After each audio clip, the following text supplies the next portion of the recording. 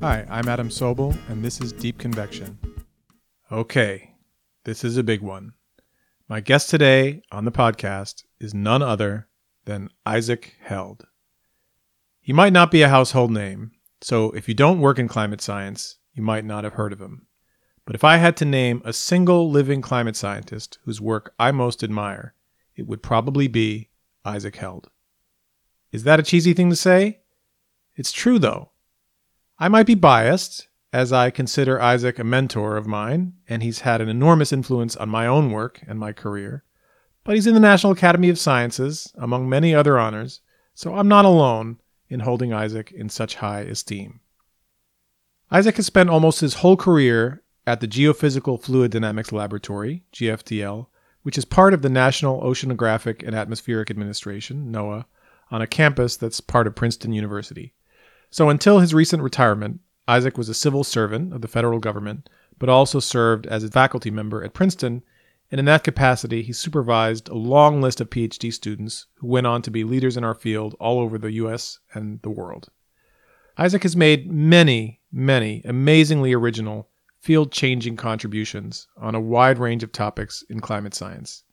An incomplete list of these topics includes the Hadley circulation, the role of mid-latitude eddies in the global climate, deep convection and tropical meteorology, water vapor and climate feedbacks, the climate of the Sahel in West Africa, and tropical cyclones or hurricanes. And one of the things that amazes me about Isaac's research record is how many times he started work on a new problem while at the same time keeping up his steady progress on problems he'd been working on before. His breadth and intellectual courage in branching out and yet his persistent long-term focus on difficult problems are both things many of us could learn from. But maybe what distinguishes Isaac most, beyond the volume of his contributions or their quality or influence, remarkable though all those are, is the thoughtful, philosophical, and principled approach he takes to science. The way Isaac works, and the way he's taught many of us in the field to try to work as well, is not an accident of personality or training. It's a product of conscious and deep thought about how we can best understand a complex system, that is, the climate, on which we can't do experiments directly, but only on mathematical models as proxies of that system. So Isaac has been the field's most clear and outspoken advocate for the notion of a hierarchy of models at different levels of complexity as the only way to achieve true understanding. So we get into a lot of this in the conversation after starting with Isaac's origin story as the child of Holocaust survivors growing up in Minneapolis, St. Paul.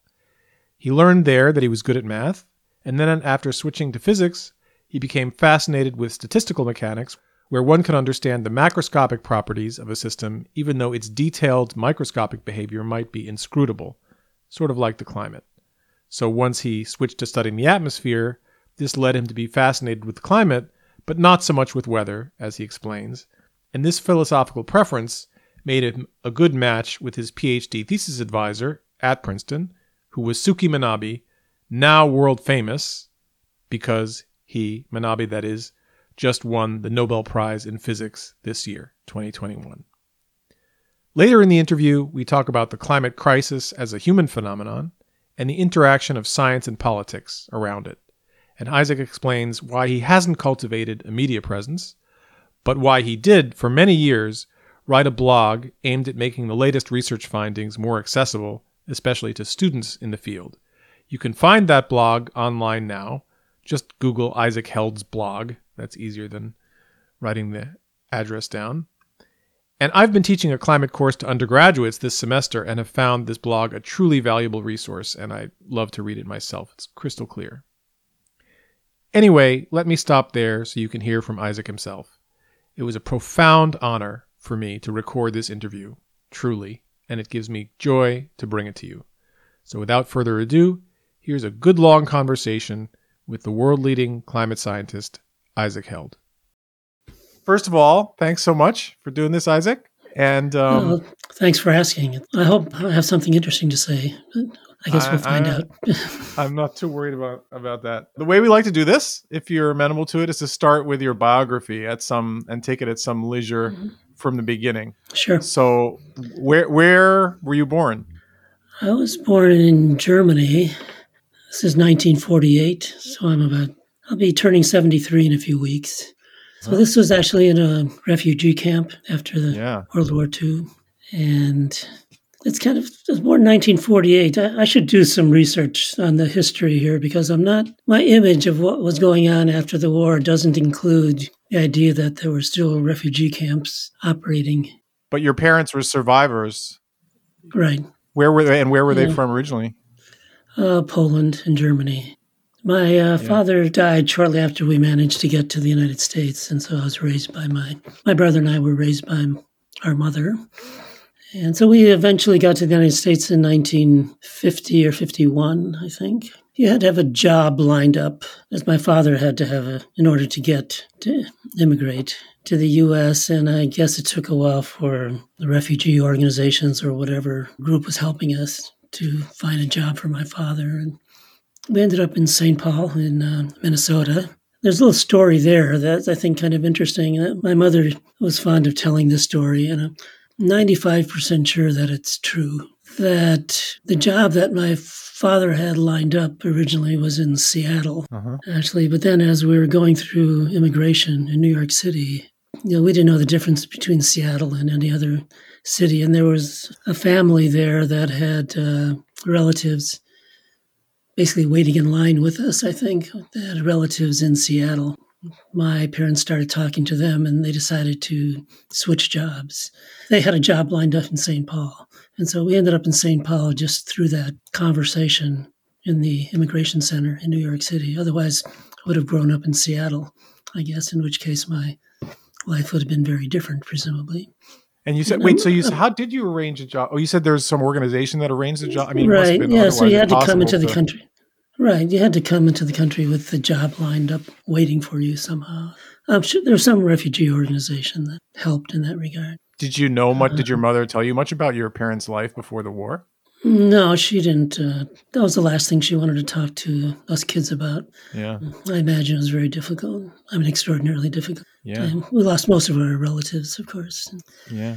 She didn't want to talk about it, so I just have a relatively vague idea of what she went through. But she was in Auschwitz, and she was rescued by the Russian army in Auschwitz. So I have a soft spot in my heart for the Russian army, which I don't think very many people have. No. And I'm pretty sure the story about Seattle is correct because she once said that you also had to have a place to live lined up for you. And she said our place was in the St. Anne's neighborhood, I think it was, or St. Anne's Hill. And I actually looked that up. I'm not that familiar with Seattle, but it's not hard to believe it because there's so many stories of so many things happening at that moment. I mean, so many people's names were changed, right? So many. Yeah. Right. But I think of that when I guess, the unpredictability of life and how hard it is to plan your future when it really depends on, I guess we call them tipping points in the climate community nowadays. Something happens and your life goes one way or the other. And that happens to all of us. So anyway, we ended up growing up in St. Paul. Wait, so I want to ask about growing up in St. Paul in a minute, but I just want to say that what your story makes me think of random individual things, but I mean, major catastrophic global scale human events that did these things to a lot of people. And that seems increasingly relevant these days on a larger scale as life in the US and elsewhere starts to look crazy in a way it, I think, hasn't since that time. So I think about these things a lot, the precedent, the experience of people of that generation starts to seem to me relevant in a way that's less theoretical than it used to. Right. So I mean, some of life's unpredictability can be these huge events affecting large parts of the world, but it can also be these little things in your individual life that make a big difference as well. Sure. Which are uncontrollable. Okay, so St. Paul. So that's all you remember, right? You obviously don't remember. You were too young when you left. Yeah, no, I have no memory. Yeah. So we grew up in a mixed neighborhood. It was part Jewish, part African-American. It was a rather poor neighborhood. As I think I mentioned, my father died relatively soon after we arrived in the country, and so everything depended on my mother. And looking back, the pressure on her must have been pretty amazing, the stress. But Yeah. we didn't really feel it at the time. She just did a wonderful job. But, we were very poor, but we didn't feel poor. The neighborhood was pretty friendly. The schools were pretty good. There wasn't that much bullying going on, for example. Mm. So I have to say it was a nice childhood. And my brother and I had the job of doing well in school. That's all. Yeah. My mother and others cared about that. Anything else like sports or helping out at home, or that just got in the way. 100% of our time was meant to be devoted to our schoolwork and to be excellent. Yeah. And so I naturally became very studious, and I skipped a grade early on. I think it was second grade, and so I was always the smallest in class and naturally shy and introverted. So I think that contributed to my personality. I just focused on my schoolwork. And, how did your mom make a living? How did she support you? She was a seamstress. She managed to get a job at a department store downtown St. Paul. Of course, she worked in the evenings as a seamstress as well. This was when I was just starting high school. She remarried, and we basically moved to the Minneapolis suburbs, and her life changed quite a bit. Yeah, so early on in school, I realized that I was very good at math for some reason, something that I got recognition for, and so I focused on it. It wasn't science at that point, it was just math. And that persisted through high school. I was pretty vague in what I wanted to do with my life, but it revolved around something to do with mathematics. And then I went to school at the University of Minnesota, which is what people did in our neighborhood. We didn't really think about going off to some Ivy League school or something. That seemed to be what the children of the lawyers and doctors did we did. And the University of Minnesota was almost free. It was like $100 per semester, and then I got a little fellowship. So. And did you live at home while you went there? Yeah, I did. Yeah.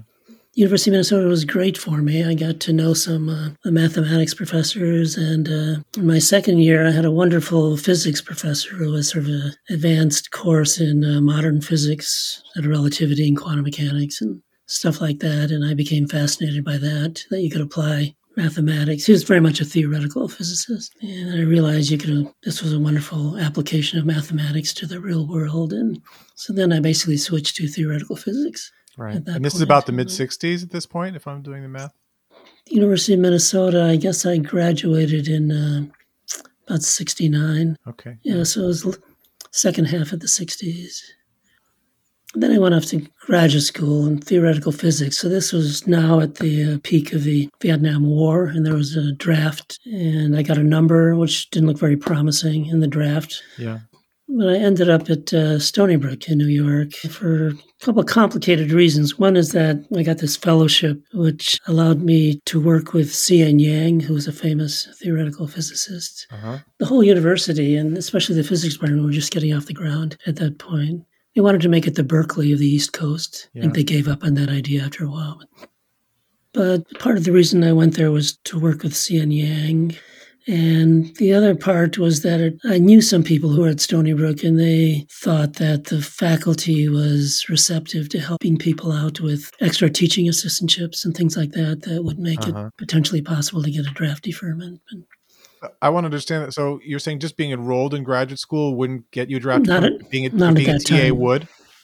Not just a regular TA, but you had to be like almost a full-time teacher. I see. So they give you like a double TA, which would theoretically make it likelier. But actually that didn't work in my case. I was drafted and went to get my physical, and I ended up being 4F in my physical, and so then I got a deferment. But 4F means you don't pass the test. Right, you're not qualified for health reasons of some kind, or I was never sure exactly what the reason was. It wasn't the kind of thing I wanted to explore too much, because there's always a potential that it was a mistake, paperwork problem. So I just let it go, and that was another one of these tipping points, I guess. Yeah. So being a college student at that time, I mean, the late 60s, I think.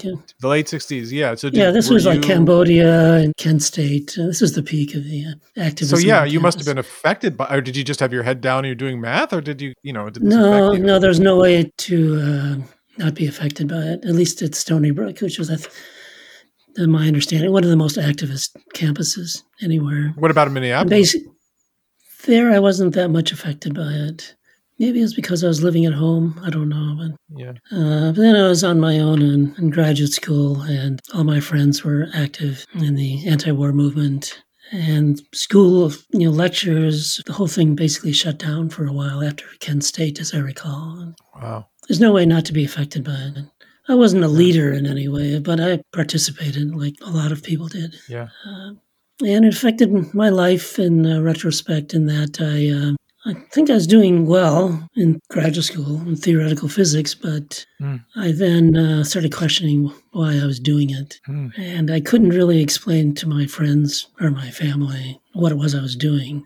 It was pretty esoteric in the sense that Professor Yang was best known for his work in quantum field theory, but he was also very involved in statistical mechanics, especially of quantum mechanical systems, and he was famous for that as well. And so that's the direction we went into in the projects I was working on. So I was trying to derive from the microscopic quantum mechanics to try to derive the thermodynamics of very simple quantum systems exactly.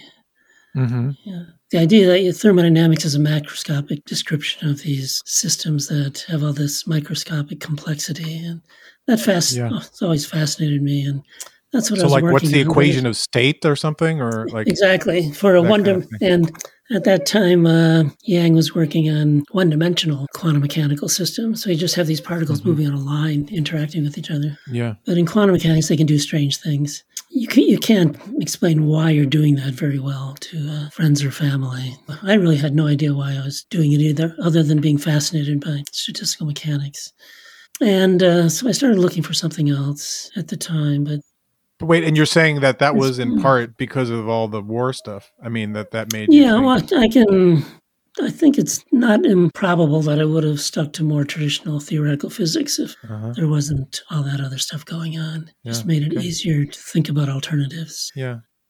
It's something I spent a lot of time studying as an undergraduate as well, and I took some extra reading courses from professors I liked there and looked at some standard textbooks, and I remember working through every single problem in these textbooks and keeping them on file, and I was extremely systematic in my study of. I was really fascinated at how concepts like entropy and temperature, which are very emergent concepts, you can't talk about the entropy of a single molecule or the temperature of a single molecule.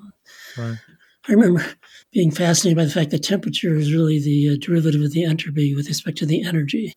That really threw me. And then you could talk about negative temperatures. Temperatures don't have to be positive.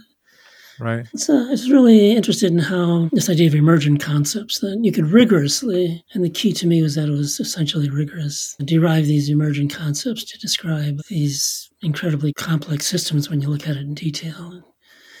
And that stuck with me.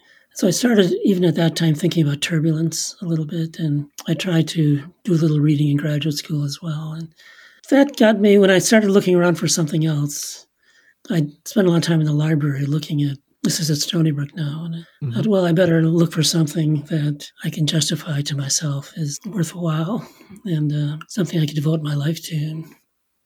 And so I was going from this turbulence perspective, and I read a few things. One was plasma physics and how controlled fusion research required understanding the turbulence and the tokamaks and stuff like that.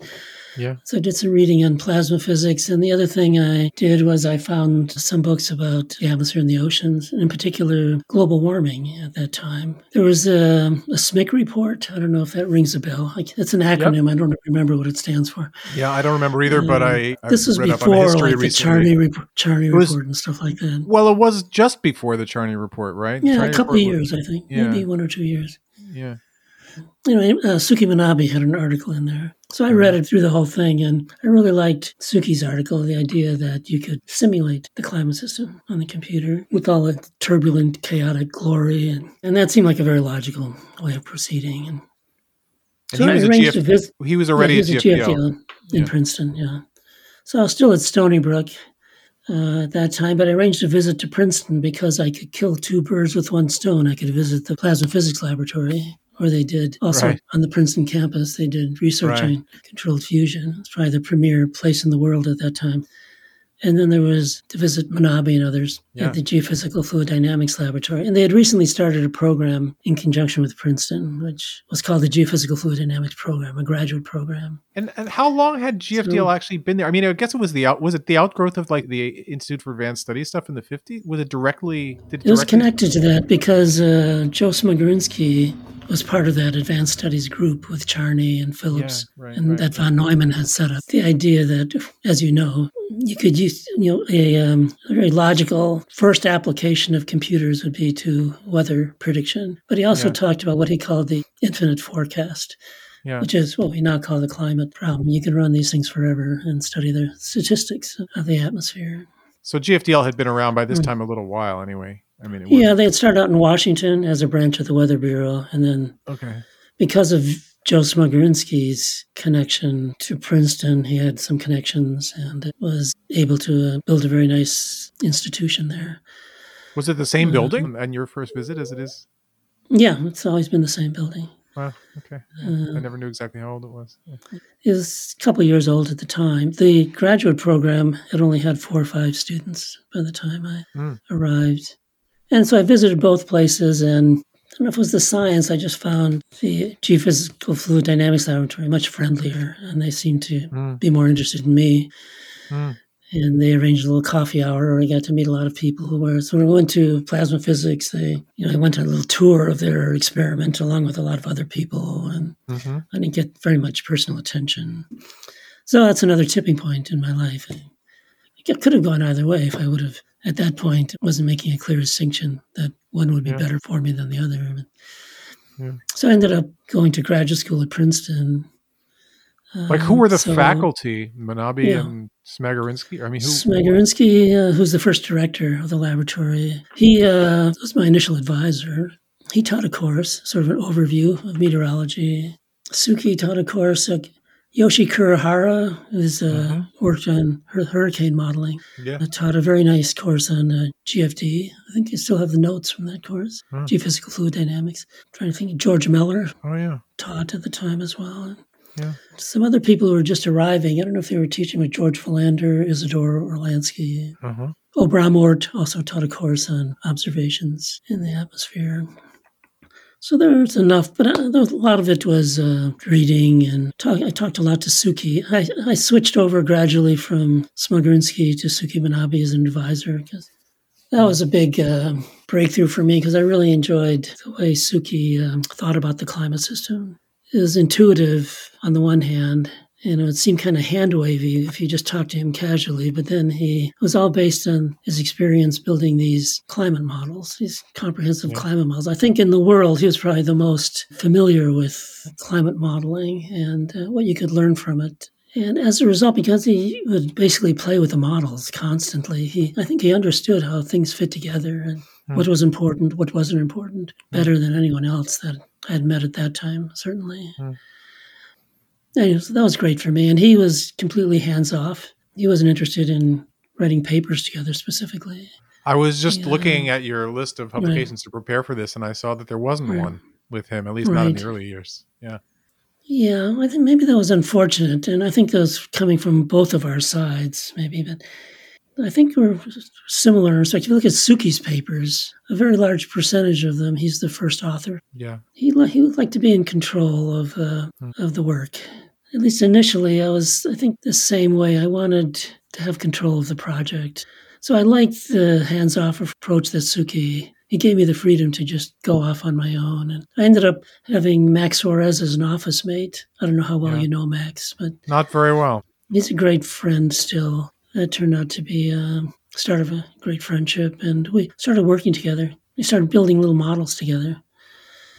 And, I mean, maybe something we could talk about either now or later, but I mean, besides Suki's style or your style, I mean, the other thing from my perspective today, hearing this, is that even if you wanted to be, it'd almost be impossible to operate the way he did now. Or maybe you could do it at Princeton. I don't know because of how the AOS program works, but in most places, you have a grant and you have to write papers, and the advisor can't really detach themselves because it just becomes... I don't think anyone operates that way anymore, but... a lot of us would like to, but the distinctive thing of GFDL at the time, and this is the way Joe set it up, which was pretty amazing that he could do it, was that there was no proposal writing at all. it was all hard money. Yeah. And there aren't very many government laboratories that have university affiliations of one kind or another in which there isn't some grant writing required. Right. So that, but it was a different time too. I mean, if you talk to people who were in other right. places who did write grants, it maybe wasn't as extreme ivory tower as GFDL Right. was, but it was still Right. like that compared to how it is now. It's just a big change. It's almost hard to explain. Like, I mean, I wasn't really there to see it in the old days, Right. but even in my time, we've seen how much it's changed, and it's hard to explain to young scientists, like to even imagine, you know, what It was great like. for me because I got to sort of create my own style of doing research. Yeah. Of course, I was influenced by people, especially Suki, but I was influenced by the students as well. And how would you describe that style?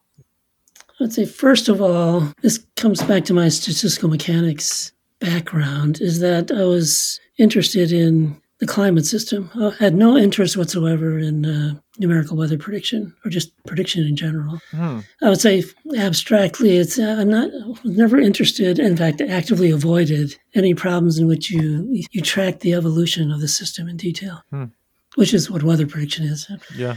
And so I'm not as dogmatic anymore, but that certainly influenced my career. I definitely focused on the statistics of the atmosphere and of the climate system, or just what we would call the climate problem. Yeah.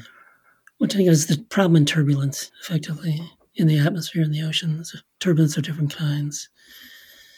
And so that was one thing that marked me off from a number of other people in the field.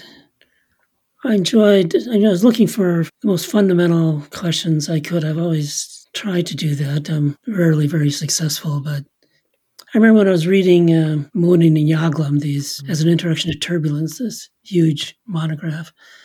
I was fascinated by the Kolmogorov spectrum of turbulence.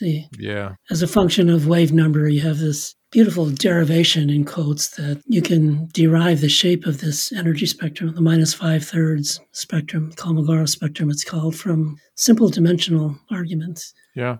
It seems trivial almost, but then you realize the essential thing is to determine what the relevant dimensional quantities are, which you can then non-dimensionalize.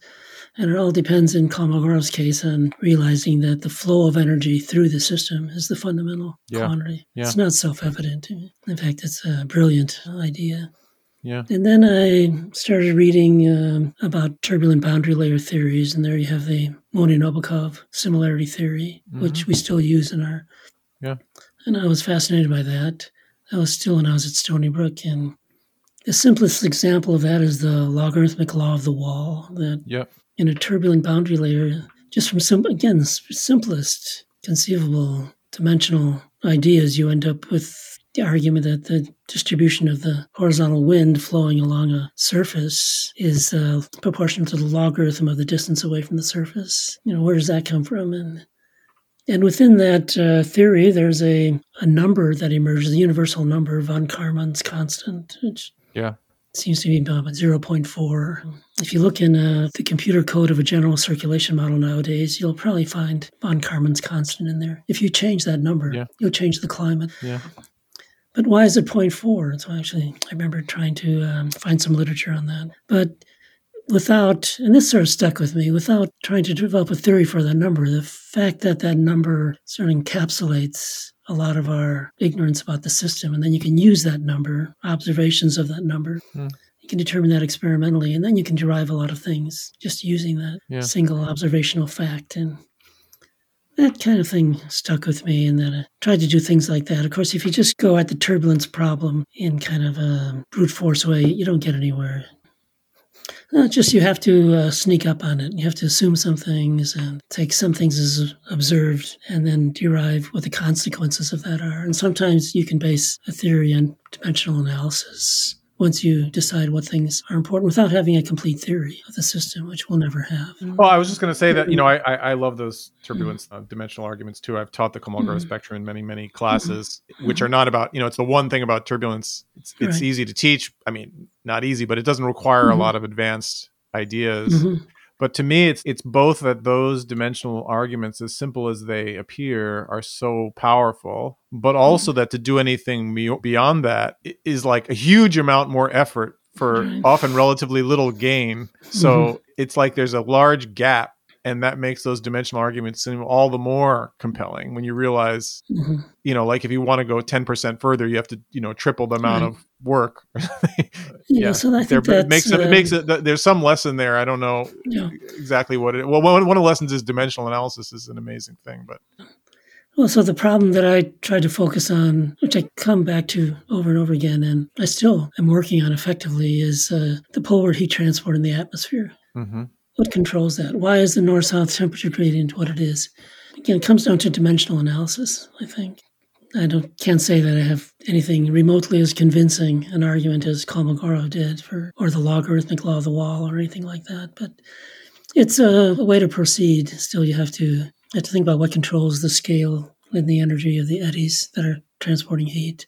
And what was the state of that when you got into it? I mean, because you started on that problem right almost at the beginning, right? I mean, there were papers by John Green, yeah. and I think it was 1970. Yeah. Peter Stone's paper, which I think that was 1980, and that was earlier. I'm sorry, that was also, I think I have my decades wrong. Green may have been the 1960s, and Stone was 1970, and so they both had scaling arguments, dimensional arguments for the poleward heat flux, which contradicted each other. And so that was one of the starting points, is how to relate those two. And so then I also, about the time I started studying the subject, Peter Rines was writing about his arguments about how the inverse energy cascade stops on a rotating sphere and in two-dimensional turbulence. Listeners may or may not be familiar with this. It's very different from turbulence in 3 dimensions in that energy flows to larger scale rather than the smaller scale. So you have to talk about where that energy cascade stops. Is it stopped by the size of the planet? Is it stopped some other way? And maybe we should say, as long as we're here, that because the atmosphere and ocean are so thin compared to the planet, that we characterize the flow as being a kind of a 2-dimensional turbulence, like on a sheet of paper. And so energy flowing to larger scale. The reason why two-dimensional turbulence is relevant is itself kind of subtle. I think it is. And so this question comes up as to what actually controls the scale of eddies in the atmosphere. And Peter Rines had some very nice papers on this. And that was another starting point for thinking about these dimensional arguments, for me anyway. But then to test these ideas, the logical thing is to construct some simple turbulent models of basically the mid-latitude atmosphere, because it's the heat transport through mid-latitudes that controls the north-south temperature gradient, because that's where the temperature gradient is largest. So that got me interested in quasi-geostrophic theory, which is a beautiful theory developed in this classic period in meteorology in the late 1940s or 1950 by Charney and Eadie, Phillips, Lorentz, and that's always been a fascination. I just love that theory. It's an incredible simplification of the equations of motion of the atmosphere, and yet it's still very non-trivial. So I still enjoy working with quasi-geostrophic models, and that I think most of the field has moved away from that. So I feel, because it's so easy now to work with more realistic models. Yeah, but of course you could have worked with the realistic models of the time then. Yeah. You didn't have to go to quasi-geostrophic theory. No, but I was making a transition from theoretical physics, so that would have been too big a jump initially. I see. Despite Manabe's influence. Yeah, well, in fact, he encouraged me to think about idealized models. Okay. He didn't push me towards working with the comprehensive model. So it's a way to proceed. Still, you have to think about what controls the scale and the energy of the eddies that are transporting heat. Yeah. Documenting these comprehensive models, and I'm not criticizing anyone at all. It's just very, very difficult to find a meaningful scientific documentation of these comprehensive models. So I've tried to build a bridge between those models and the simpler systems. Yeah. And that allows people to work with models that they know exactly what's in the model anyway, what the equations are. Yeah. And it seems to appeal to quite a few, especially younger scientists who are theoretically oriented. Yeah. This is all theory I'm talking about, as a way of trying to understand the climate system. Yeah. So you work with a variety of models. And I think I managed to train some students to think along those lines, and then they've gone off to encourage others to do the same thing and sort of had some effect on the field in that respect. I would say a rather large effect. Yeah, your students and their students have, and some of us like me who weren't your students, but kind of halfway there, have an exceedingly large influence, at least in the United States, maybe globally, in how people think about this issue. It's nice in that I've sort of lost the ability to control that's taken on a life of its own, which is exactly what I had hoped for.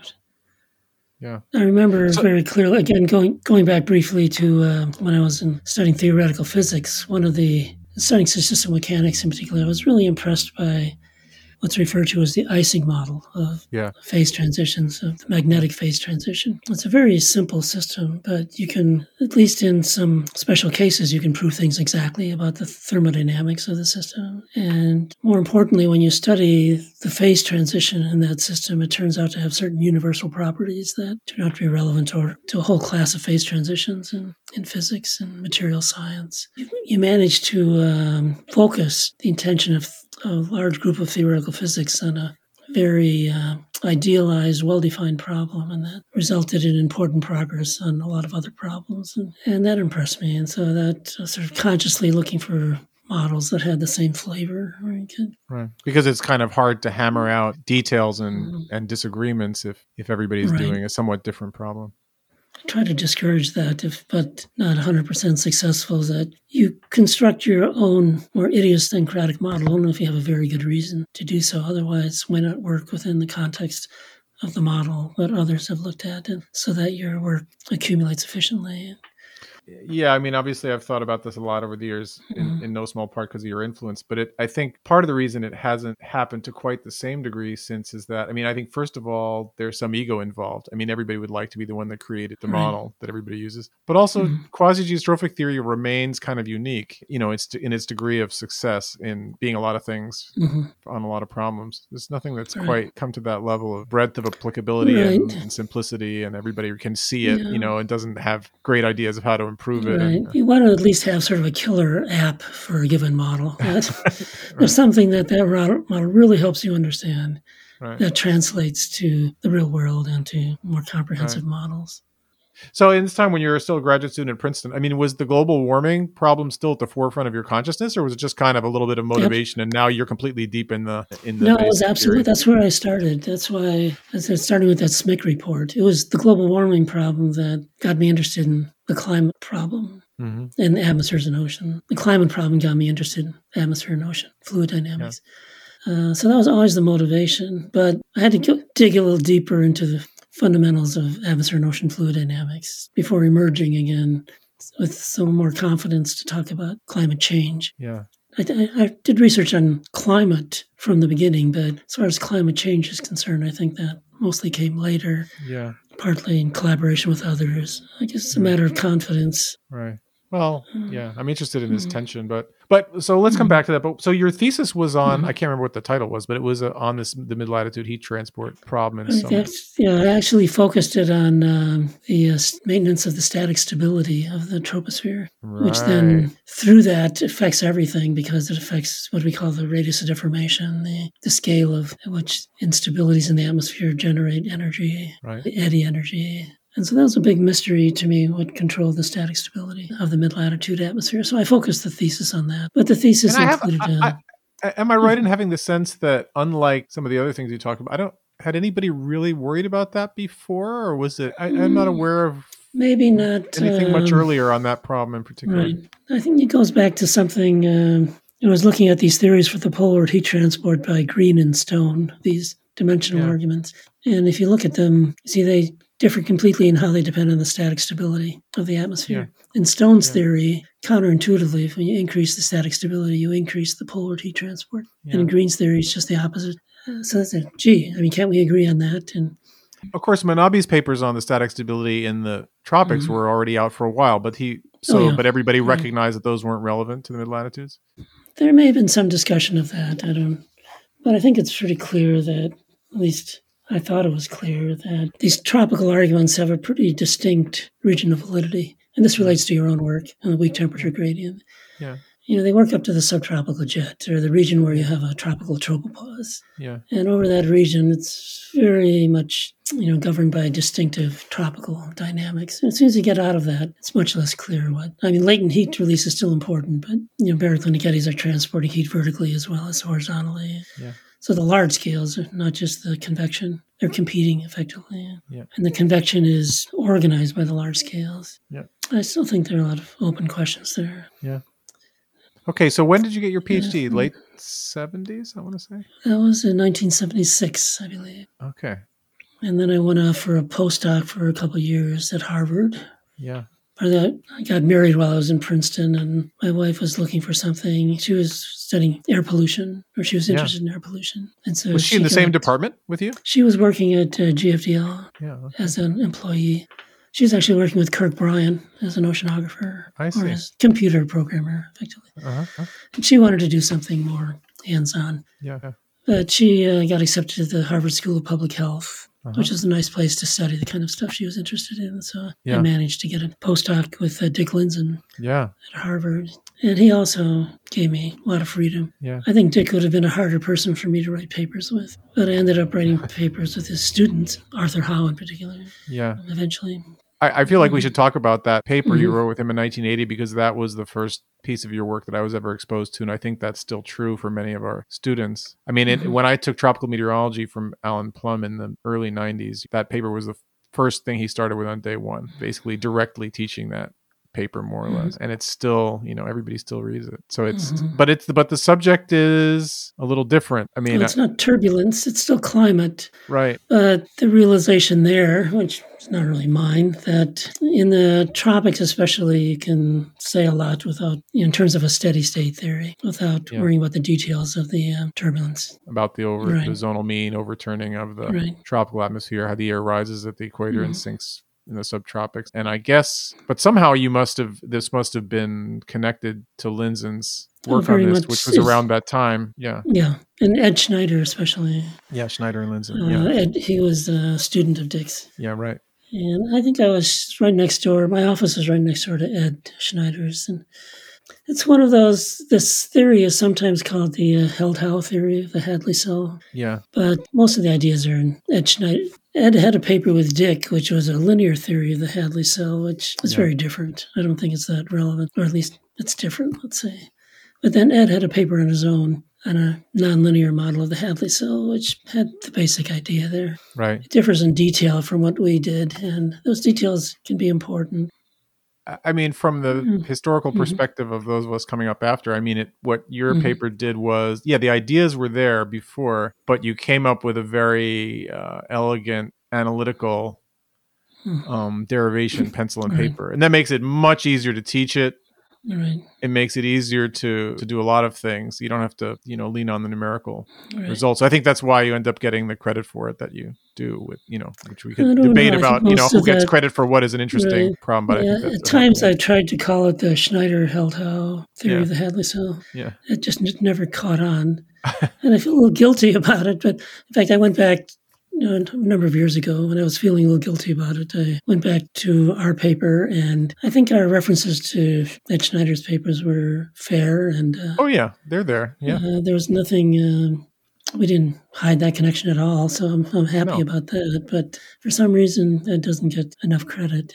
Yeah, and I think that the pencil and paper kind of argument you're talking about still, I think you still can extract it from Ed's paper, just not cleaned up in quite the same way. Yeah, it looks more complicated because he's retaining a lot of spherical geometry and this and that. And the emphasis of the paper as a whole is a little different. But the scaling arguments for like the width of the Hadley cell in the two papers are different because the underlying models we're talking about are actually different if you look at it in detail.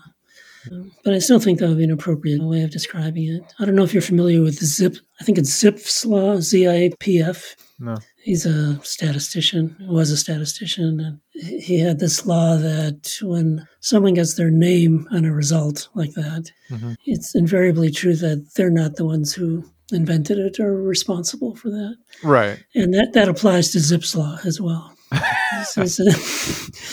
Which I always thought that was funny. Well, it's often just the case that somebody comes up with a way of putting that for whatever reason resonates with people, and that's what sticks. And most people are not going to be fastidious enough to try to be historically precise in attributing these things to that degree. If you try to be precise, then the antecedents of any paper sort of get more vaguer as you go further back in time, and it's just hard to draw a line and say this is where this idea originated. Yeah. Okay. I mean, Yep. there's a lot of themes here that we could talk more about, but I want to make sure we get through at least the basic bullet points of your trajectory. So you were at MIT for a couple of years, and then you went back to Princeton, right? Pretty much right after that, and stayed Yeah, I there. spent a couple summers at NCAR, which were nice. Got to know people there. Because Dick was very generous. He just supported my summers at NCAR. While I was at Harvard. And you never wrote a paper with him. I mean, as you said, you never wrote a paper with him. That didn't bother him, didn't bother you. It was just, it was a different time. Arthur was his student, but we didn't write that paper until I'd left Harvard it didn't come out until a couple of years after. So Arthur and I worked on it quite a bit after I left Harvard. I had traveled to NCAR. I'd been a few places in modeling centers in Europe. I realized I wanted to be connected to a modeling center one way or the other because I wanted to have this ability to play with models and potentially computationally. They don't have to be Baroque models with a lot of bells and whistles, but they still can be computationally intensive. I wanted to have the ability to play with them without writing a lot of proposals. And just looking around, I thought, I don't think I can do better than just going back to Princeton. And at that time, actually, as I remember it, the government salaries were actually better than university salaries. That's flipped over completely, quite dramatically. In fact, there's no sacrifice in getting a federal position in Princeton. The laboratory had a well-deserved reputation of giving a lot of freedom. And Joe, the director, he invited me back to come back if I wanted to. And so that worked out well. I could teach in the program, have graduate students and postdocs through the university. And so that was ideal for me. And also my wife was very comfortable, starting a family here. She had a lot of friends.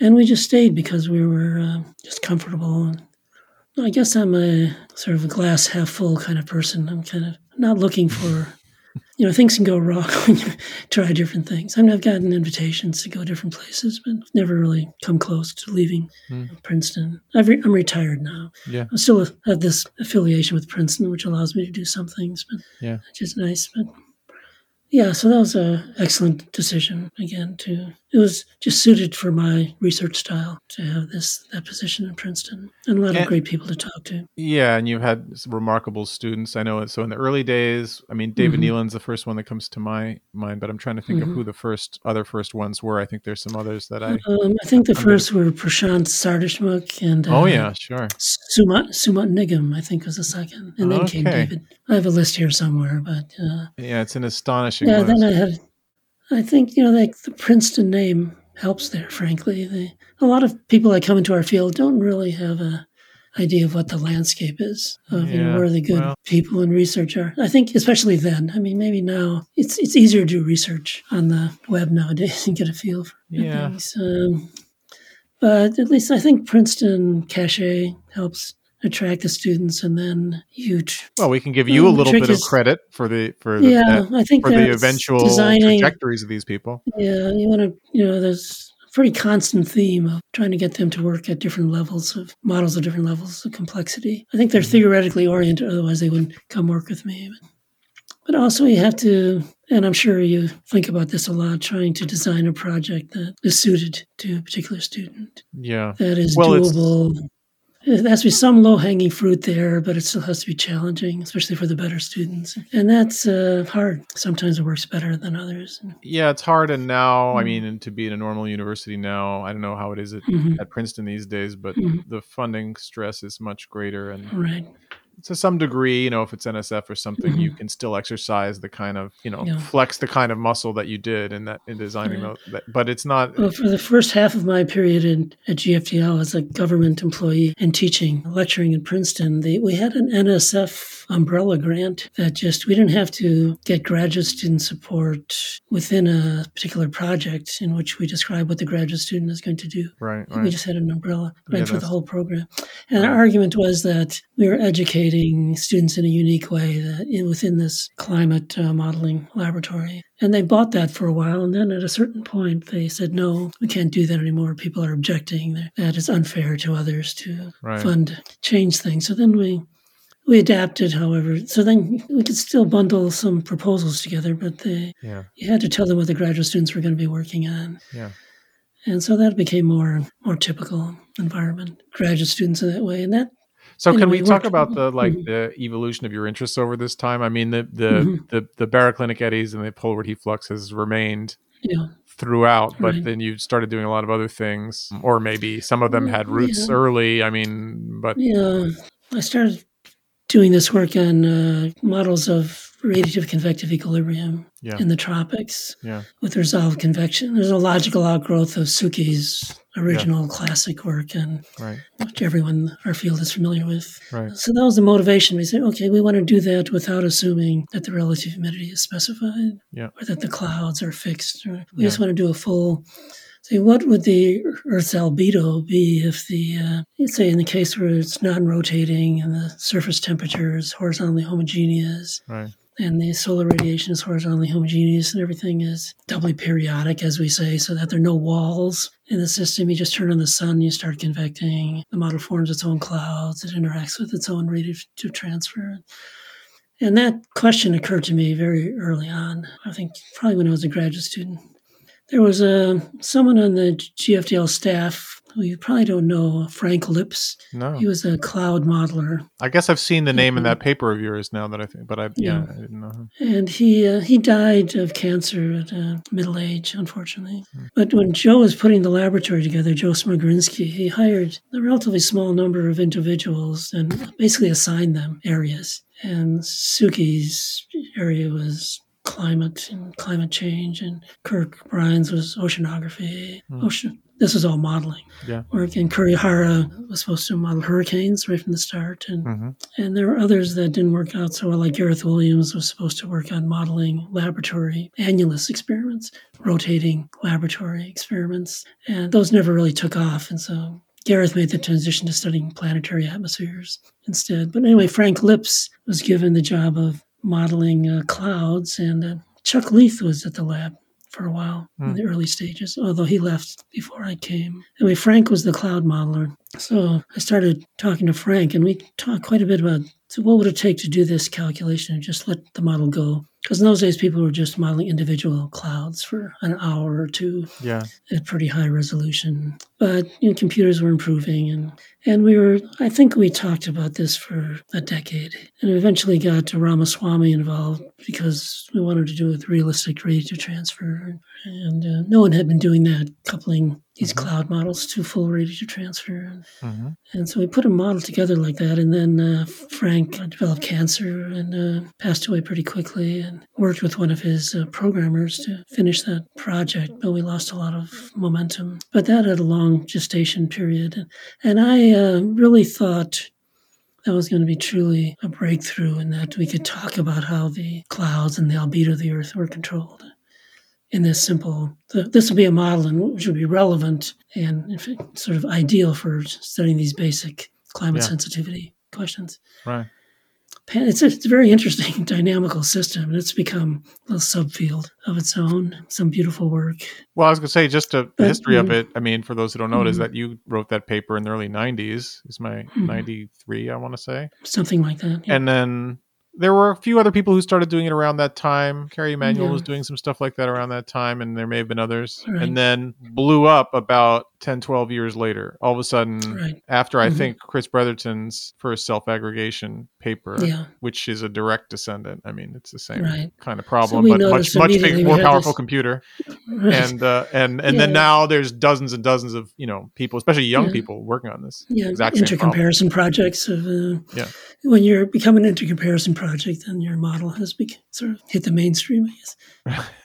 But we realized pretty quickly that we had this problem as we sort of self-aggregation. The turbulence that you generated in this convective system did not remain homogeneous, but became very clumpy, and it wasn't clear what the scale of those clumps were, so everything depended on the size of the domain and on resolution and all sorts of things. And that's persisted to some extent. I think David Romps at Berkeley has done some of the best work. But by working with very small domains, so he doesn't have to worry so much about self-aggregation. Yeah, but the self-aggregation problem has become an object of huge interest. Right, but it prevents you from saying anything definitive about, okay, how does the albedo change when you change the solar constant? It's hard to get these models to converge. Yeah. And so that was much more challenging. I think it's telling us something about the real world in that, and about the problem of convective parameterization, that you don't really have scale separation of the kind that you'd like to have when you're trying to construct clean parameterizations of vertical transport of heat and moisture by convection. And it's really a test of that scale separation. Can I construct a theoretical model in which there are no other length scales operating? Yeah. It turns out to be very hard to converge to something, which tells you that it's not easy to parameterize. Well, so, I mean, we're trying to capture the arc of so I know we're making short shrift of things, but so that was one thing. You started doing work on moist convection, and that grew in a lot of different directions over time. Mm-hmm. And there was the hurricane work. The hurricane problem started happening, I don't know, 10 years later or something. Yeah. And that became a big... I focused on that quite a bit with people at GFDL. It's not something I was doing. I was evolving away from being totally hands-on at that point. Right. Which is another turning point in my career, which I can come back to. But I was working with a lot of collaborators and some really bright people. But the niche we had was to try to address, again, with fairly idealized setups, the question of the statistics of hurricane genesis, hurricane statistics. And so, the group that you were leading was kind of maybe doing the most in terms of systematically trying to explore the parameter spaces and the models and trying to understand things in a fundamental way. But there was a lot of people, there was a sudden boom in simulation of hurricane because of those factors. I think it's correct. You couldn't ignore the problem. You're working at that resolution. The hurricanes are a big part of the solution in the tropics. And when you looked at the statistics, if your model was reasonably good, and by that I mean the mean climate, the mean distribution of precipitation was reasonably good, you got a pretty good simulation of the distribution of tropical cyclone genesis. And I think there's still work to be done there to understand why exactly that is. But to me, it means that you don't have to simulate the eye wall dynamics and the intensity to talk about genesis. Yeah. And that goes against the grain still among some people. Yeah. How could the models do as well as they do? Well, and now you see you have NWP models at that resolution that are forecasting genesis pretty well operationally. Yeah. To the point that the Hurricane Center is using it. I mean, they're making forecasted genesis days out. That was unthinkable, a couple decades ago. So, and from the model development standpoint, it becomes another critical, especially for NOAA, a critical metric. Is it a good climate model should have best possible simulation of the climatology of tropical cyclone genesis. And so you want to push that. It becomes a focus for a large part of the laboratory. So this is a good, so while we're on that, I mean, you talked earlier about models, different levels of complexity, and how in your early work, you were not directly working with the most comprehensive models, but over this time period that we've been sort of describing your arc in a scattershot way, my perception of it is that two things happen. One, in your own work, you became more directly engaged with the comprehensive models. I mean, maybe you always were to some degree, but I mean more actively part of the development process, using them more in your paper, writing more papers about them. Yeah. I had a leadership role in a couple of of model development teams at the laboratory. Right. I was just trying to do my part in a way.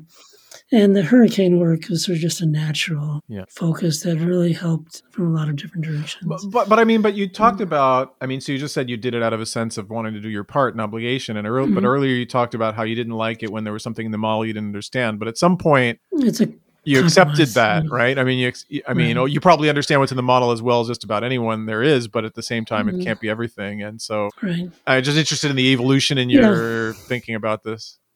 Well, it's a compromise, but I still feel that, and I still think that there's promise along these lines, mostly from the younger generation, that we can make, we can make our comprehensive climate models more elegant.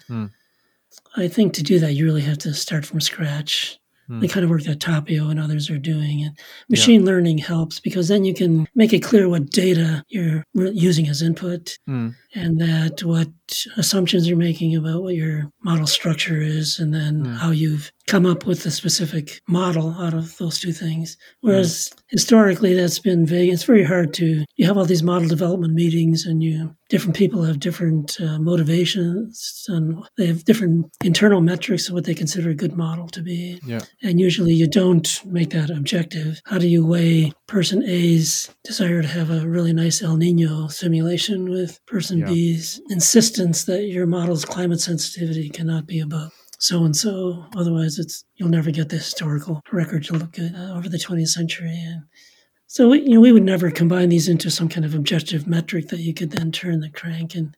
But I think people are moving in the direction where we can finally document these models systematically and exactly how they're constructed. But we're not there yet. And so it was a compromise on my part. But as far as how it connects to the sort of hierarchy building, I'm trying to focus on this a little bit now, but I think the huge gap we have is, I started calling it type 1 and type 2 idealizations, where type 1 is starting from very simple system and adding layers of complexity one at a time and seeing what changes. And the other is starting with a comprehensive model and simplifying it. Yeah. It's the easiest thing to just simplify the boundary conditions. But you can remove cloud, radiative feedback. So people do all this sorts of stuff. Right. But that gap is very hard to close, mostly because of convection and clouds. Yeah. And there's some other things that are issues as well, but those are the most fundamental. And so I've started to think about how to close that, but I have to do it by working through others primarily. But I think we have to we have to develop new classes of convective parameterizations that are much simpler. And you might not even think of them as parameterizations. Maybe they're smoothing algorithms. Or I've been interested, although it hasn't worked out very well, in this thing that some of us called hypohydrostatic modeling, which Chris Bretherton and others had different terminology, and Jiming Quang, right, small Earth, right. They somehow reduce the gap. Why it's so difficult computationally is that there's such a scale separation between the convection, 1 kilometer or so, maybe less for some problems, and then you have the large scale and the planetary scale climate. It's just hard to span.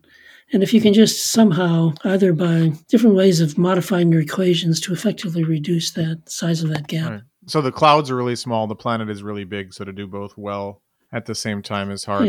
So you make the planet smaller and spin it faster, if I remember correctly, and then there's a way of rescaling everything so that you can make the clouds bigger relative to the scale of the planet and still get a useful answer. Yeah, or what's almost equivalent is you have a non-hydrostatic global model, one that's capable of simulating convection. If you have enough resolution, then you can just modify the vertical acceleration of vertical momentum. Right. By a parameter and make the model less hydrostatic. That's why we call it hypohydrostatic, which is effectively the same thing as what you just described. But that's just an example of the kind of thing you might do that's maybe a little non-traditional, that I'm a little frustrated with the usual convection schemes, which we can't seem to design idealized frameworks to test in some theoretical way. We just have to test them by seeing what they do inside models for the most part. And that's often surprising what they do. The tropical cyclone problem helps in that regard because it's kind of surprising what the convective parameterizations can do to your tropical cyclone simulation. And you're often better off just getting rid of your parameterization, or at least construct it in such a way that it doesn't affect the genesis. I think the convection, you typically need the convection to maintain the mean tropical, a very large-scale tropical temperature profile. Your parameterization doesn't know anything about helping you create a tropical cyclone. You just want the fluid dynamics to do that for you. And I think we know from what we were discussing earlier that genesis is basically driven from larger scales by some kind of cascade. Otherwise, there's no way our global climate models could do as well as they do. How do they know where to form tropical cyclones? And so I think the tropical cyclone problem helps us. And some people started calling this the Hippocratic Oath for parameterizations. You don't want your convection scheme to do harm. You want it to help you as much as possible and while avoiding harm. And a lot of the schemes do harm some aspects of the simulation. So I think there's some things we can do in trying to close that gap between what I call type 1 and type 2 idealized models. and create a more seamless hierarchy, but we're not there yet. And we need some new ideas on how to do that. But, I tried to connect a little like on the hurricane problem. When you do rage and convective equilibrium, horizontally homogeneous, but in a rotating system, your domain fills up with tropical cyclones. Yeah. And your genesis basically goes to zero because these storms have effectively infinite lifetime. Right. So it's not a good system for studying genesis. Right. If hurricanes didn't hit land or go to cold water in the real world, they would last forever. Yeah. And it's also, I think, saying that to understand the statistics of genesis, it's a question of inhibiting genesis. Yeah. And what inhibits genesis, ultimately, one way or the other, is horizontal inhomogeneity, which creates shear, large-scale shear, creates differential, creates a distribution of convection and precipitation. Everything relates to the inhomogeneity. Yeah. And so there's potential for connecting to more idealized models there, but we have to do better than rotating rage and convective equilibrium to make models that are relevant for genesis. Anyway, so I have moved away a little bit, working more with comprehensive models, but I can't say that I was ever satisfied. Or I've always been frustrated. Working with these model development teams, it's hard and it's fascinating, and you feel like you're accomplishing something sometimes, but interesting problems arise. You see a sensitivity you don't understand. You could go off for a couple of years and study that. Yeah. But you can't do that when you're developing a model with a bunch of other people. And so these problems arise that you can't address. And so you end up not understanding things. While I still have you, I want to get back a little bit to the global warming problem and your perception of it over time, because you said you were motivated by it from the beginning, out of some feeling of doing something relevant. And then you said you had to go back and do basic climate dynamics for a while before saying anything more about global warming. And I'm going to ask a direct question, but I want to tell a story first that you're in.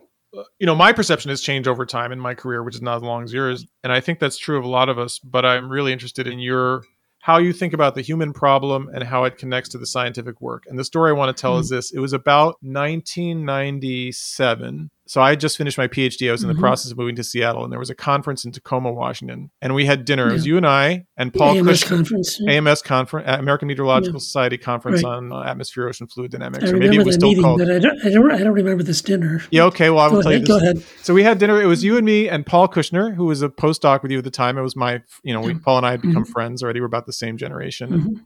And my wife, Marit, I think we had just got married or we were about to get married. Anyway, so we had dinner at some restaurant, four of us is my recollection. I don't think there was anybody there. If there was, I don't remember. And you were very nice and solicitous to Marit. You asked her a lot of questions about her, life and what she was doing. She's kind of an environmental scientist too, although a more applied one. And she started asking you about climate change because she was very, interested in that. In fact, I got into this field because of her interest in climate change. I mean, she cared about it earlier and more than I did.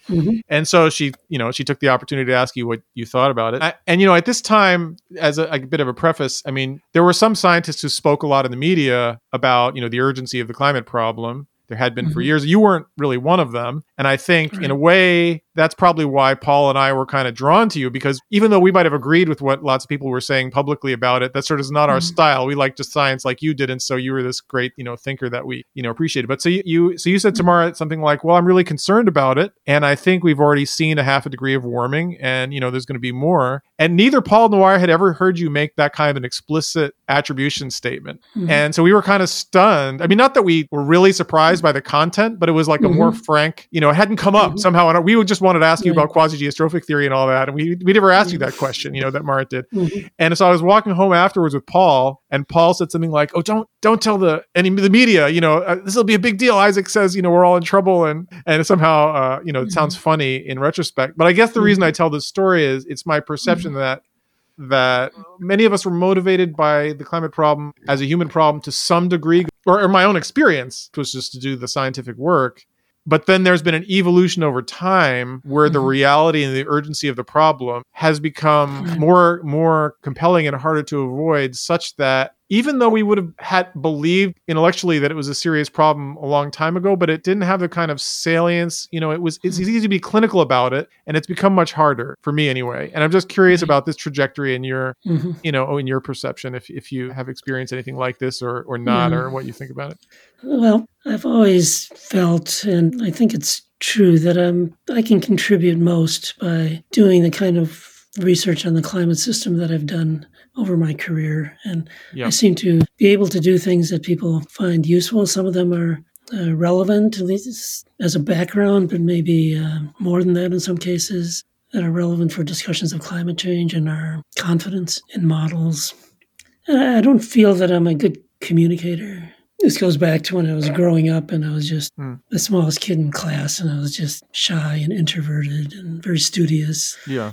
And that's just who I am. I don't think I can change my personality at this point. Right. I don't think I'm very good at speaking extemporaneously. I've been in a few debates over the years, and uniformly, I'm very dissatisfied. Yeah. And a couple of them were set at Princeton. A couple of them were pretty funny. In fact, one I remember had, what's his name, Singer, Fred Singer. He's passed away now. This is some time ago. It was organized by some student. There were two of us on each side of the debate. Anyway, I can't remember who the others were. But anyway, it was set up by some student organization. It's a pretty big room on the main campus at Princeton. I thought it was funny. Before the debate starts, I'm introduced to someone in the first row, and it turns out to be Phyllis Schlafly. Who's the famous anti-feminist, whatever you want to call her. So what is she doing at this debate? Well, she was with an entourage, and the student committee that set this up was a pretty extreme conservative group, Right. which I failed to do any research on. Right. And so when Singer starts, I said the usual kind of IPCC stuff as an introduction, and Singer goes immediately to some paper he discovered that correlated some cosmogenic isotopes, which reflect solar activity, with some upwelling index in the Gulf of Aden or something. And of course, I'd never heard of this paper. And he says it's proof that climate change has nothing to do with CO2. Climate always varies. And I didn't know how to respond to that. I could, give me some time to study this paper. I could say something or write something for someone, but that debate was pretty much a disaster. And I felt bad about it because there were these people and the students who had organized it. It was kind of a setup, I think. Oh, yeah. But I didn't appreciate that, and I did very poorly. And I've done one or two more over the years, and I'm never happy with how they turn out. And I get questions from the media about what I thought about this or that. And I would often be quoted out of context. I can't seem to produce nice, pithy statements, which have to be, published more or less as you say them, rather than. And I think it takes experience, and you've obviously developed a real talent for that. Well, you're very kind. I have no talent for debates, those debates. I mean, let me rephrase the question, though, because you have a media presence. I have a media presence. But then just to finish my line of thought, that was part of my motivation for developing this blog, where the blog goes back and forth between more scientific, not climate change things and climate change topics, written kind of a graduate student level. And eventually had terminated for a variety of reasons, but I'm going to pick it up again.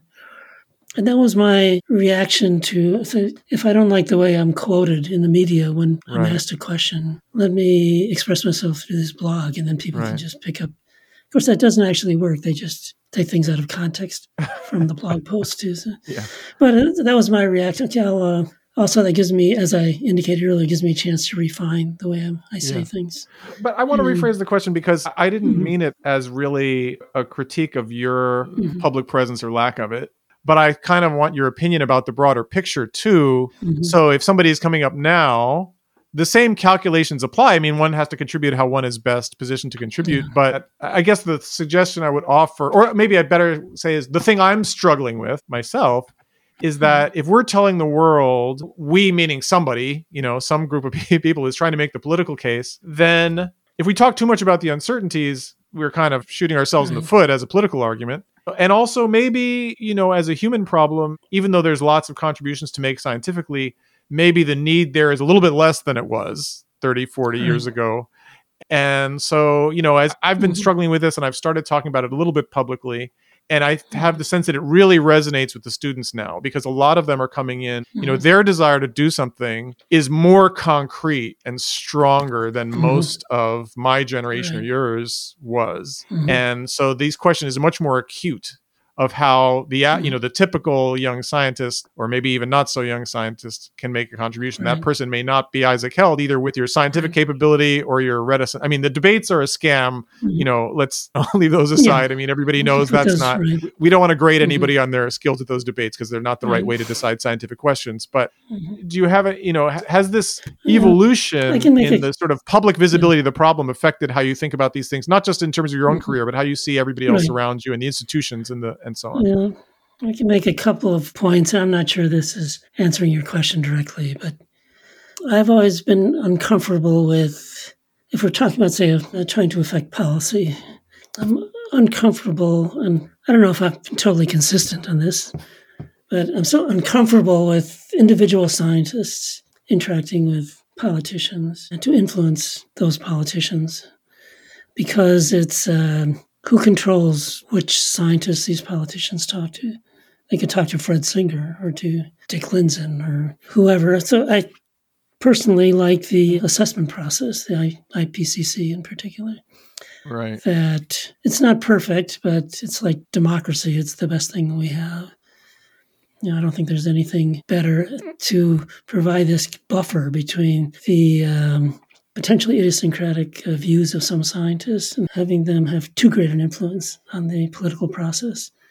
And the IPCC and that kind of assessment always struck me as an ideal way of influencing policy by participating in that.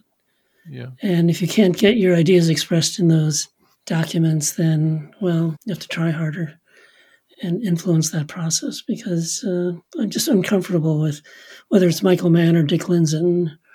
How do I know who has whose ear? If you have their ear, that's great. But if it's either Dick or someone on the other end of the spectrum, I'm a little uncomfortable with that. Right. But I mean, I've tried to participate in IPCC. I'm not defending my own career again, but I just think I'd advise other young scientists to get involved in assessment activities as well and try to come up with consensus statements that, at least the way the IPCC is structured, the governments have at least formally bought into the process.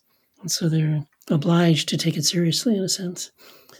So it doesn't have to be scientists who do it, but But I mean, at a broad level, the conclusions of the IPCC haven't really changed in a long time. The way they're expressed has changed, and some people think that the 1.5 degree report, I think there's an argument to be made that had a significantly stronger effect on at least U.S., maybe global politics than other reports had because of the way it was expressed. But I'm not just thinking about how scientists conduct their careers, but also, the choices people make of what career to have, and just generally, the question of, what's the role of, obviously scientific research as it's done, sure, we can express it through the IPCC, but the thing I'm struggling with, to make it just more explicit, is that I think when it comes to mitigation, I wrote a little essay about this recently, so I've sort of tried to formulate it in my mind. When it comes to mitigation, reducing greenhouse gas emissions, there's a lot more we could know in a sort of ideal world about the best way to do that, but we're so far from that ideal world that scientific refinements are not immediately politically relevant. I don't know. This is my midlife crisis. So let me push back a little bit. Okay, please. For example, something that I think is a major advance, I don't know exactly when it happened, certainly in the last 10 years, maybe a little earlier, is this accumulated emissions perspective. Oh yeah, very good. Climate change. Yeah, and that is something I wasn't thinking in those terms before this became popular. And then you have this sort of, well, maybe you should say what it is, just so that maybe not everybody knows. That instead of thinking about the response to a certain amount of CO2, you think about the response of the climate system as a whole, including the carbon cycle, to a given emission. Right. So in other words, when you say not doing it in terms of the amount of CO2 that's in the atmosphere at any given moment, but how much is being put in to the system as a whole as a function. And how much has been put in the past. And when you do that, it turns out, I think for pretty interesting reasons, that a very simple picture emerges that when you emit a certain amount of CO2, you get a certain temperature change, and that temperature change persists for hundreds of years, maybe a millennium. Because we used to think in terms of a committed warming, and my intuition was always, what we've done is going to have consequence. We're going to warm more in the future because of what we've done in the past. Yeah, that's not true. Right. According to this new perspective, it's what you see now was a consequence of the emissions up to the present. Yeah. And future warming is due to emissions in the future. Yeah. So we have control over warming in the future. I mean, what could have more policy relevance than this new perspective?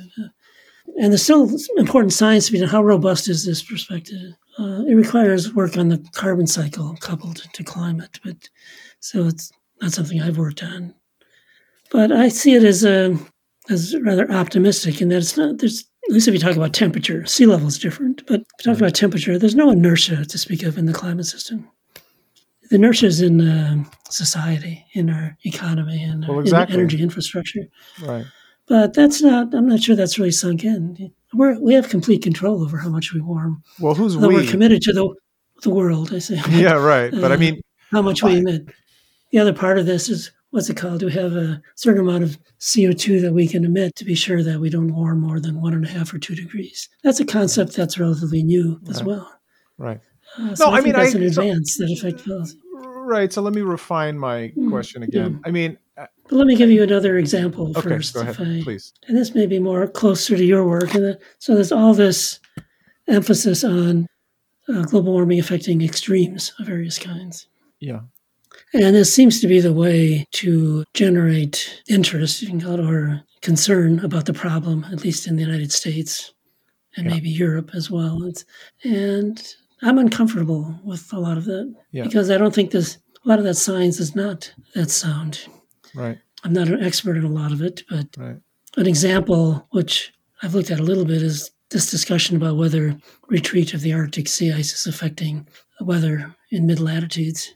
Yep. In the winter, especially. Yep. I'm still very skeptical of that. Yeah, me too. People, including at the highest levels of the government, have bought into this idea. Media really likes it. Yeah, and because it's something we obviously can relate to, a person on the street can relate to it. And tropical cyclone is more complicated, but I think there are some extreme positions that the nuances in that problem are not appreciated, and it's not as clear cut as people think. And so what's the role of research on those problems? I'm pretty fuzzy on a lot of these questions about extremes.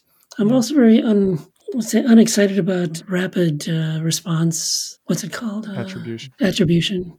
So that's purely as I see it, you may disagree, is public relations. It's not science. I do not disagree. Well, the advantage is to get the media to pick it up. Yeah, exactly. And it does that, obviously. Yep. But I think there's a selection bias and some poor science that gets mixed in that process.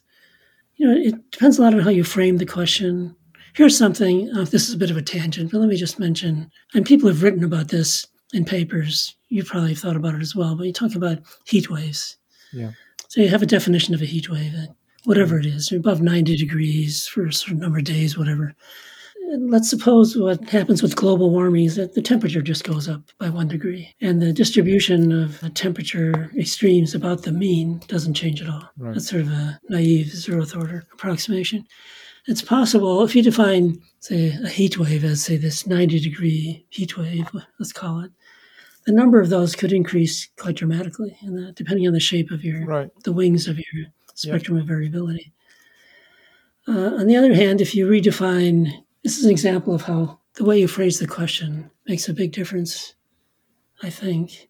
That if I redefine a heat wave as only being classified as such if a temperature goes up to 91 degrees instead of 90 degrees, then as I've set up this problem, the number of heat waves will be unchanged. Well, all that happens is that the intensity of the heat wave is increased by 1 degree. So which of those is the right? I think most people would say when you phrase it in the second way, it doesn't sound like such a big deal, even though the number of 90-degree heat waves has increased. Well, from an impacts point of view, the absolute temperature matters, right? Yeah, but that's what you have to make that connection. So you have to have an impacts model coupled to your heat wave. You can't just talk about, and you know this, but it doesn't come through. And a lot of this attribution stuff is precisely this former way of saying things. It doesn't directly connect to impacts. I'm not saying there aren't connections there, but I just find a lot of it kind of naive. So there's a lot going on there that I'm not that comfortable with, that I think more research, maybe you can't do it in a week, maybe it takes a year, unless you really believe there's a tipping point approaching. It's not like the trends are so profound that it makes a difference whether you do your science in 1 month rather than 1 year. Yeah, I mean, there's a lot of issues there. I mean, I guess Mhm. I don't in principle have a problem with rapid attribution. And even in Mm-hmm. practice, I don't a lot of the time. I mean, I think, Mhm. it is science that's designed. I mean, first of all, the fact that it's done quickly, I mean, once you establish the methodology, in principle, you shouldn't change it and it becomes like a weather forecast, right? Those happen quickly and they're not peer reviewed either. Yeah. I mean, if you're turning a crank, you should be Right. able to do it in a few days. Yeah. And I think Right. the fact that it's designed to be in the media is fine as long as it's done well. I mean, you're saying maybe sometimes it's not, Mhm. but It depends on the question you ask, is the point. right. Well, everything depends on the question you ask, but I think they're designing the Yeah. question, trying to design the question in a way that makes an impression on the public. Because when these extreme events happen, Yeah. the reporters are going to call us anyway and say, "What does it have to Right. do with climate change?" So they're, that Sure. people have designed Yeah. procedures to try to answer that as responsibly as they can, and maybe That's fair. Yeah. I want Yeah. to say it a little bit different way. I mean, so we can say, well, look, this we do our science and it goes in the IPCC report and we communicate it. And yes, I mean, sure. I'm not trying to say that research is irrelevant. I think the examples, you've brought up the accumulated emissions. Yeah, that's hugely important. But I guess what has frustrated me, and I'm just curious whether you feel this at all, is when I was starting out, okay, this is in the 90s when I was first a graduate student in this field. The politics was contentious even then, but it was still possible. The global warming hadn't proceeded as far. There was less carbon in the atmosphere. The science was certainly more uncertain. And it was a lot easier, for me at least, to feel like, okay, we're going to do our science, we're going to keep communicating, and maybe this is going to get sorted out in time. And it's become harder to sustain that perspective. And, there's some ideal world in which a lot of the scientific nuances should matter to policy. But when you look at the actual political process, it's just not capable of behaving that rationally. And it seems to be getting less rational rather than more in some respects. Depends which faction you talk to. But it's just, the Trump years in particular were very, very challenging because it felt like, just by doing what we thought was the establishment thing to do, we do the research, we communicate it through the normal levers, to the political process, we suddenly felt like that was some sort of radical, or we're somehow now outside of the, the halls of power. And so I just struggle with that, in the sense that it now feels, the climate problem now feels to me like even more of a political problem and less of a science problem than it used to. And even though there's still science that's relevant, it's just, I've found that challenging. And I think a lot of the students find it challenging too. Even though some of them may have the same proclivities that we had, they'd like to do science and have it be relevant, but it's becoming harder to feel that connection is there. 20 years ago or whatever you want to compare with, why do you feel the problem is more urgent now than it was 20 years ago? Why is it more urgent now? Well, because we're further along on the trajectory, but also 20 years ago, you knew that was going to happen 20 years ago. I mean, well, I guess what I'm saying is I'm putting some blame on myself here, but I don't think I'm alone in this. I think this is another thing that I've been struggling with. I think for many of us, even in this field, what you say is true. We kind of knew it then on some intellectual level, but we didn't act like we did. At least I didn't, and it's registering now in a way that it wasn't back then. Even though if you'd asked me, I would have said the same things, but it's just the earth feels different. And I think part of that is, even as scientists, we're susceptible to the larger society, how the larger society views things. And we've started to feel it's urgent because everybody else does. We see these kids getting, protesting, and it somehow makes it feel different. And we say all these calm things we were saying and putting in IPCC reports, it didn't have the effect that it is now. So I don't know. Well, maybe, I don't know how to say this exactly, but maybe I don't have quite the same sense of urgency as you do or the younger generation does. During this pandemic period, I've seen statements to the effect that the global warming problem will make this pandemic seem like a minor issue and it'll be catastrophic for the world. And I have trouble visualizing the point at which, I know it would happen eventually, but at which the global warming problem becomes comparable in intensity to the pandemic, for example, which is hugely impactful on everyone. Well, but it's going to be, but it's usually, but the pandemic is going to end. I mean, it's already maybe getting closer to ending. Global warming won't. Right, I mean, it's little apples and oranges. And if we stop emitting, I don't want to make this case.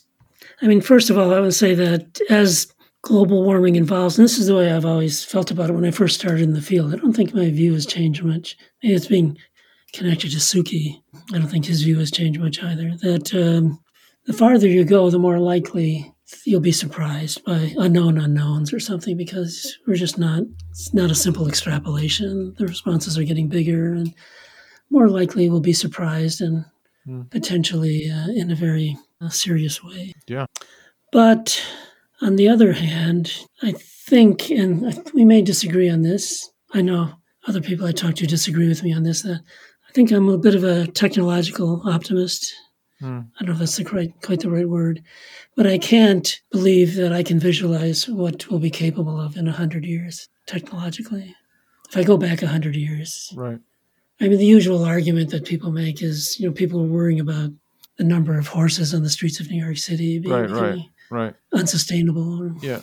And with genetic engineering and who knows, quantum computing, whatever, you can't even imagine what the world will be like 100 years from now. So you could say I have a pretty high discount rate in the terms of these models, that I'm more concerned, when I try to be really realistic, I'm more concerned about the near term than the long term, even though uncontrolled, the long term looks pretty catastrophic. But I think we'll be able to do things that we can't imagine, including removing CO2 from the atmosphere. I mean, why not? 100 years from now, I'd be surprised if we couldn't do that. And there are things that may be hard to do. Sea level might be harder. So what I'm concerned about is surprises that can occur on the decadal to, say, 50-year timescale. Yeah. I'm not sure what those are. Collapse of the AMOC, perhaps, but is that really catastrophic? It's a major shift, but I don't think it's as... Collapsing of the AMOC wouldn't be as serious as a pandemic, for example. I don't think. Maybe for the undeveloped world where it shifts in rainfall patterns could really be dramatic. But for the developed world, like the United States, I think we can adapt to a collapse of the AMOC. Oh, that's a pretty big caveat there. Yeah. I mean, I'm reacting in part just to the... I'm more scared about the short term, too, just because I can't, think that far ahead. But it's the sense that the political process is not going in the right direction. It's not functioning well. That scares me almost more than the climate. The climate problem is part of that, but the sense that the scientific information, that's a bigger. I some amount of self-doubt, the feeling that the scientific information is just not. We're going in a direction where the society is moving away almost from knowing how to use it well. It's not just science; it's fake news in general. Right. Exactly. Objectivity seems to be gradually playing less of a role in everything. Right. Our work exists in an ecosystem that's. In a social and intellectual ecosystem, the political that's kind of not working the way it used to. So whether it was great before, maybe not, but there's some things that we wish we could keep about it. Right. Yeah, I think I share your pessimism there. I think that's bigger than the global warming. I mean, that also relates to the pandemic, obviously. Well, I guess what I'm trying to bring it up is I feel it challenging to us in our role as scientists and academics, because we're producing information that we think should fit into some societal process in a certain way. And so when those don't operate, I feel some self-doubt. I feel, just thinking again about my own research, or what I would advise students who have sort of the same profile that I do, a profile of interests. I just look at these statements being made about extreme events that are influencing policy more than any statements about climate sensitivity or anything like that. I'm just not comfortable with a lot of those statements. I think we need a lot more research on the science behind that. And the attribution statements, whether they're rapid or not, they're almost all purely model. And speaking may seem strange for someone who identifies as a modeler to say this, but I'm very uncomfortable with things which are totally model dependent and don't connect to observed trends in any convincing way quite often. There are exceptions, obviously. I don't want to lump all extremes in one basket. Right. A lot of them have no trends. A lot of them have no simple physical arguments in there, one way or the other. Right. I mean, I know some of the deficiencies in our models. There's still surprises there. I just don't trust them at the level that they're being applied in a lot of this attribution work. Well, I mean, okay. Science should be stronger. Yeah, but let's talk about this for a little. I mean, so I struggle with this a lot because I do get, I do end up talking to the media a lot about these things, even though I don't do attribution studies myself for the most part. And I think you do a very balanced job. Well, thanks, Isaac. I mean, and people like you appreciate it. It's not easy. But I sometimes feel that I'm underdoing it because, I mean, I guess the way I would say it is, I mean, I recently did an interview with somebody who's a fairly knowledgeable, person, and was asking me, I was talking a lot about the uncertainties, but trying to, and the person said, well, okay, if there's this much uncertainty, then why are you worried about anything? And I think, you talked about how there, in some cases, just model and there's no observed trend. Well, sometimes for extreme events, they're rare, so the trends are hard to see. And there's a lot of kind of extreme events where really we don't exactly know what's happening.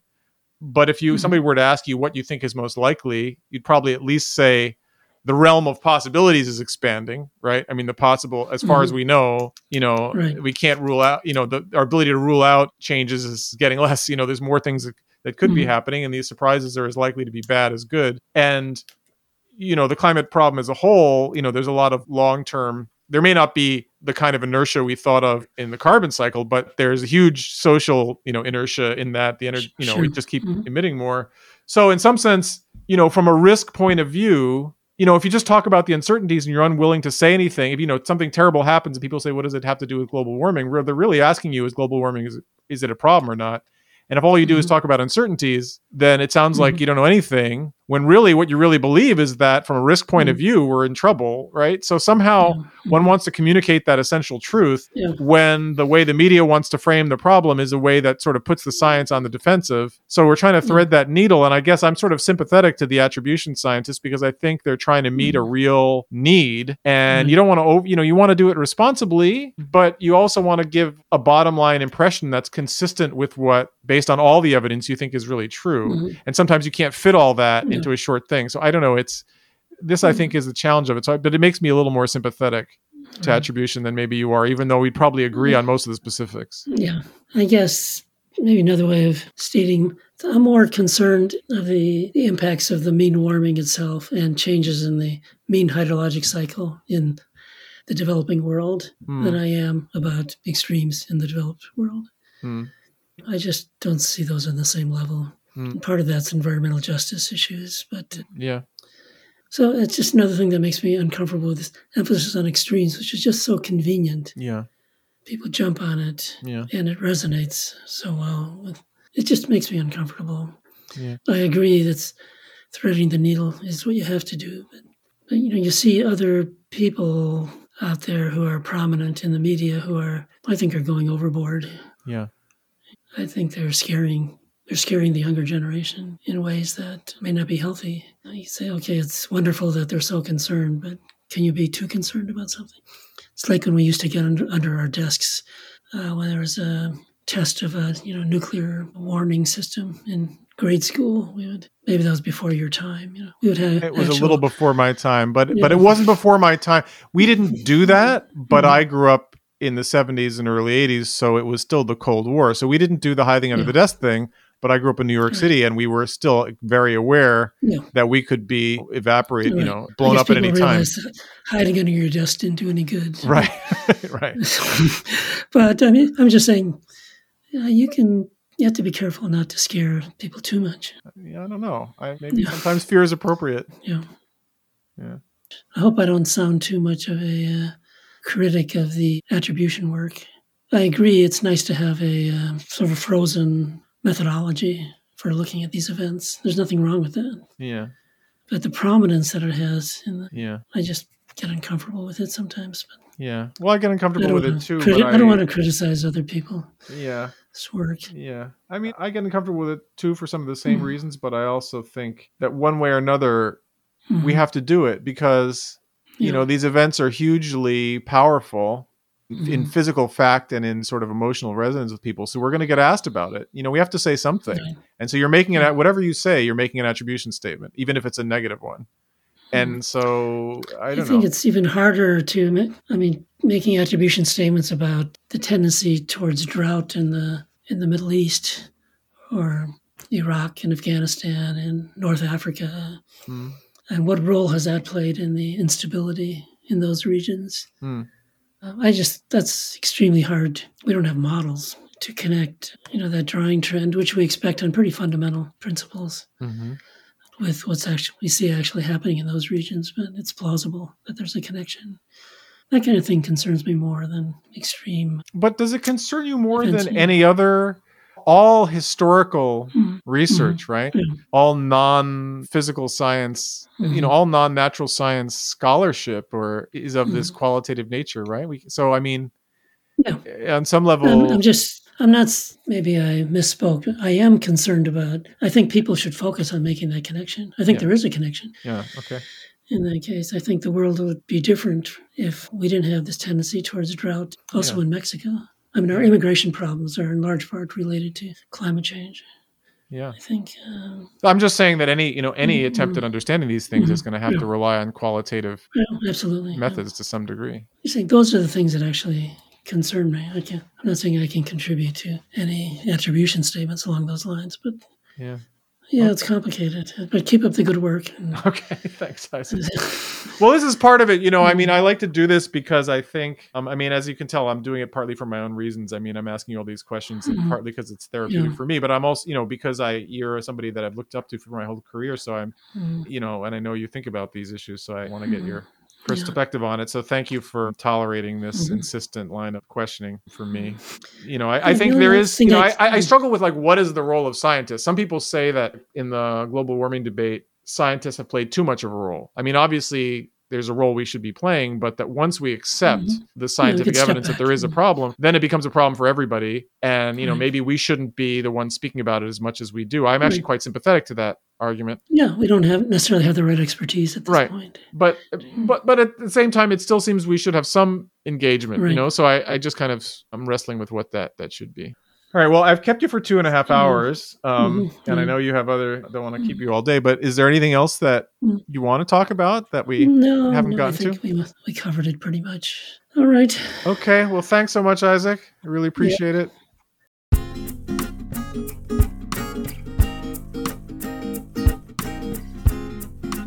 Okay. We covered a lot of ground there. I hope you could hear the wisdom, clarity of thought, and singularity of purpose that make Isaac Held the important scientist and guru figure, frankly, that he is to me and so many others in this field. My co-creator and creative director is Melanie Bielli. Our editing and audio post-production are by Duotone Audio Group, where our editor and post-producer is Stefan Wiener, and our audio engineer is Livia Wicks.